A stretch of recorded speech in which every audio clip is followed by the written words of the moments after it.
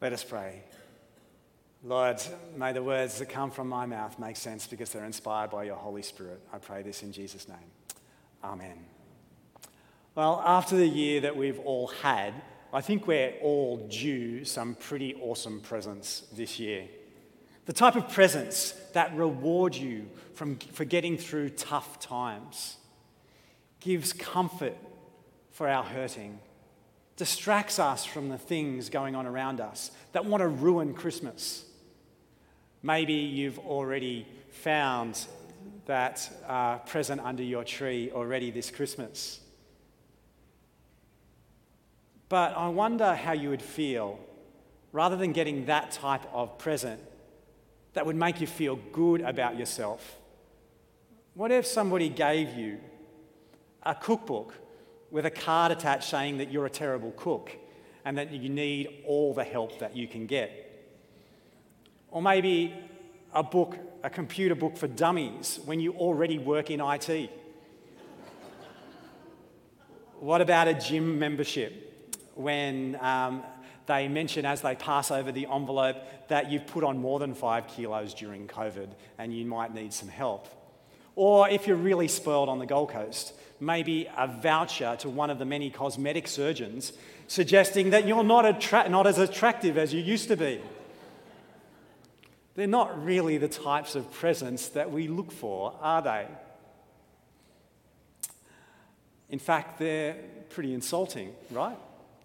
How dare someone pass judgment on me when this time of year is all about escaping the woes of the world for a moment and entering the Christmas story, the story that recaptures the magic, promises hope for tomorrow, makes us feel good about ourselves, and helps us forget all our troubles, at least for one day, or maybe even just deny that they exist for a couple of days. Our theme this year is Christmas is different. We knew that we wouldn't be doing exactly the same thing that we did last year. In fact, in this building, we had double the amount of people we had here last year. We're in the midst of a global pandemic. So we knew that logistically we had to do things differently. But more than that, we wanted to explore the truth of Christmas, that it was never meant to be normalised, standardised, commercialised, or enculturated. The first Christmas was very different, scandalous in fact.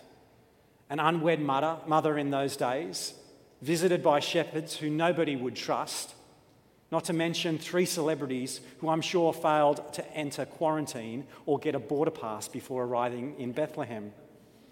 Nothing about it was normal. I think the biggest scandal of 2020 is that we actually thought that Christmas was a time when everything should be able to go back to normal. When the truth of the first Christmas was that it began a new normal, that things would never be the same again.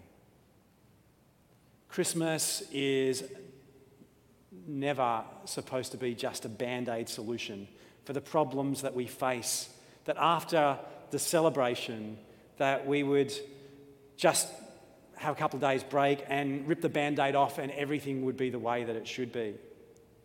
Christmas is more like reconstructive surgery that completely changes us.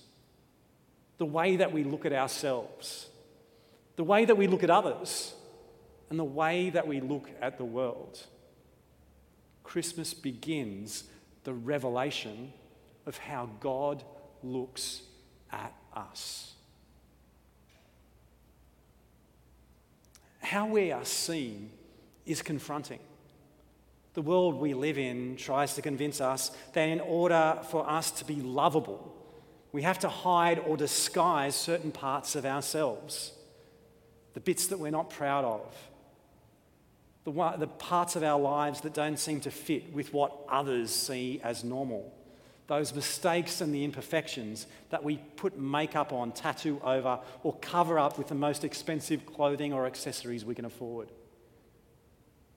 Christmas begins the good news of Jesus Christ, which is that we are both fully known and fully loved. Church leader and author Tim Keller writes, "To be loved but not known is comforting but superficial. To be known and not loved is our greatest fear. But to be fully known and truly loved is, well, a lot like being loved by God. It is what we need more than anything. It liberates us from pretense, humbles us out of our self-righteousness, and fortifies us for any difficulty life can throw at us." This revelation begins at Christmas.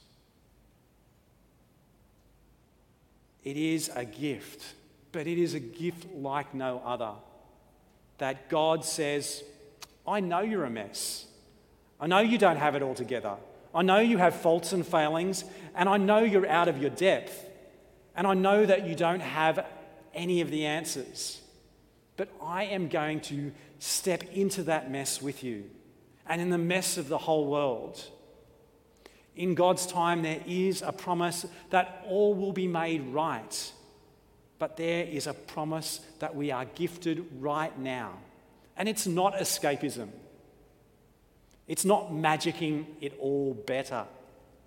It's the promise that in Jesus, God is with us. To endure the mess, to be formed by the struggles, and to be shaped by the pain, and to rejoice and celebrate in the overcoming. You see, this gift is different. It is freely given, but it does come with a cost and a responsibility. We have to use this gift at our own expense, which in relative terms is nowhere near the expense of what was paid for us by Christ on the cross. Jesus didn't stay a baby, but he also didn't stay on the cross. He rose again, gifted the Holy Spirit, which is more of this amazing, different gift, with the express intention of mobilizing the church to embody this difference. And so that makes me wonder, could we see 2020 as a gift? Like most of you, I want 2020 to hurry up and finish already. It's been a brutal year. And I don't think I've worked so hard and had a year that has cost so much personally in my entire life. I do not believe that 2020 has been some sort of divine test to make us all holier. But I do believe what St. Paul said, that all things work together for good for those who love God, who are called according to his purpose. Is it possible to see God with us in the mess of this year? Not as the cause of it, or as the one we can blame for not ending it earlier or failing to get it all back to normality, but simply that God has been with us this whole year. More than ever this year, I've learnt that I am not enough on my own. I don't have all the skills, talents, ideas, or solutions to work out my own problems, let alone everyone else's. I've learnt that I just can't keep going and running on my own strength. I've learnt that there is such a thing as being equipped and graced for a task, a moment or a season, which in God's strength you can accomplish far beyond what you could ever imagine.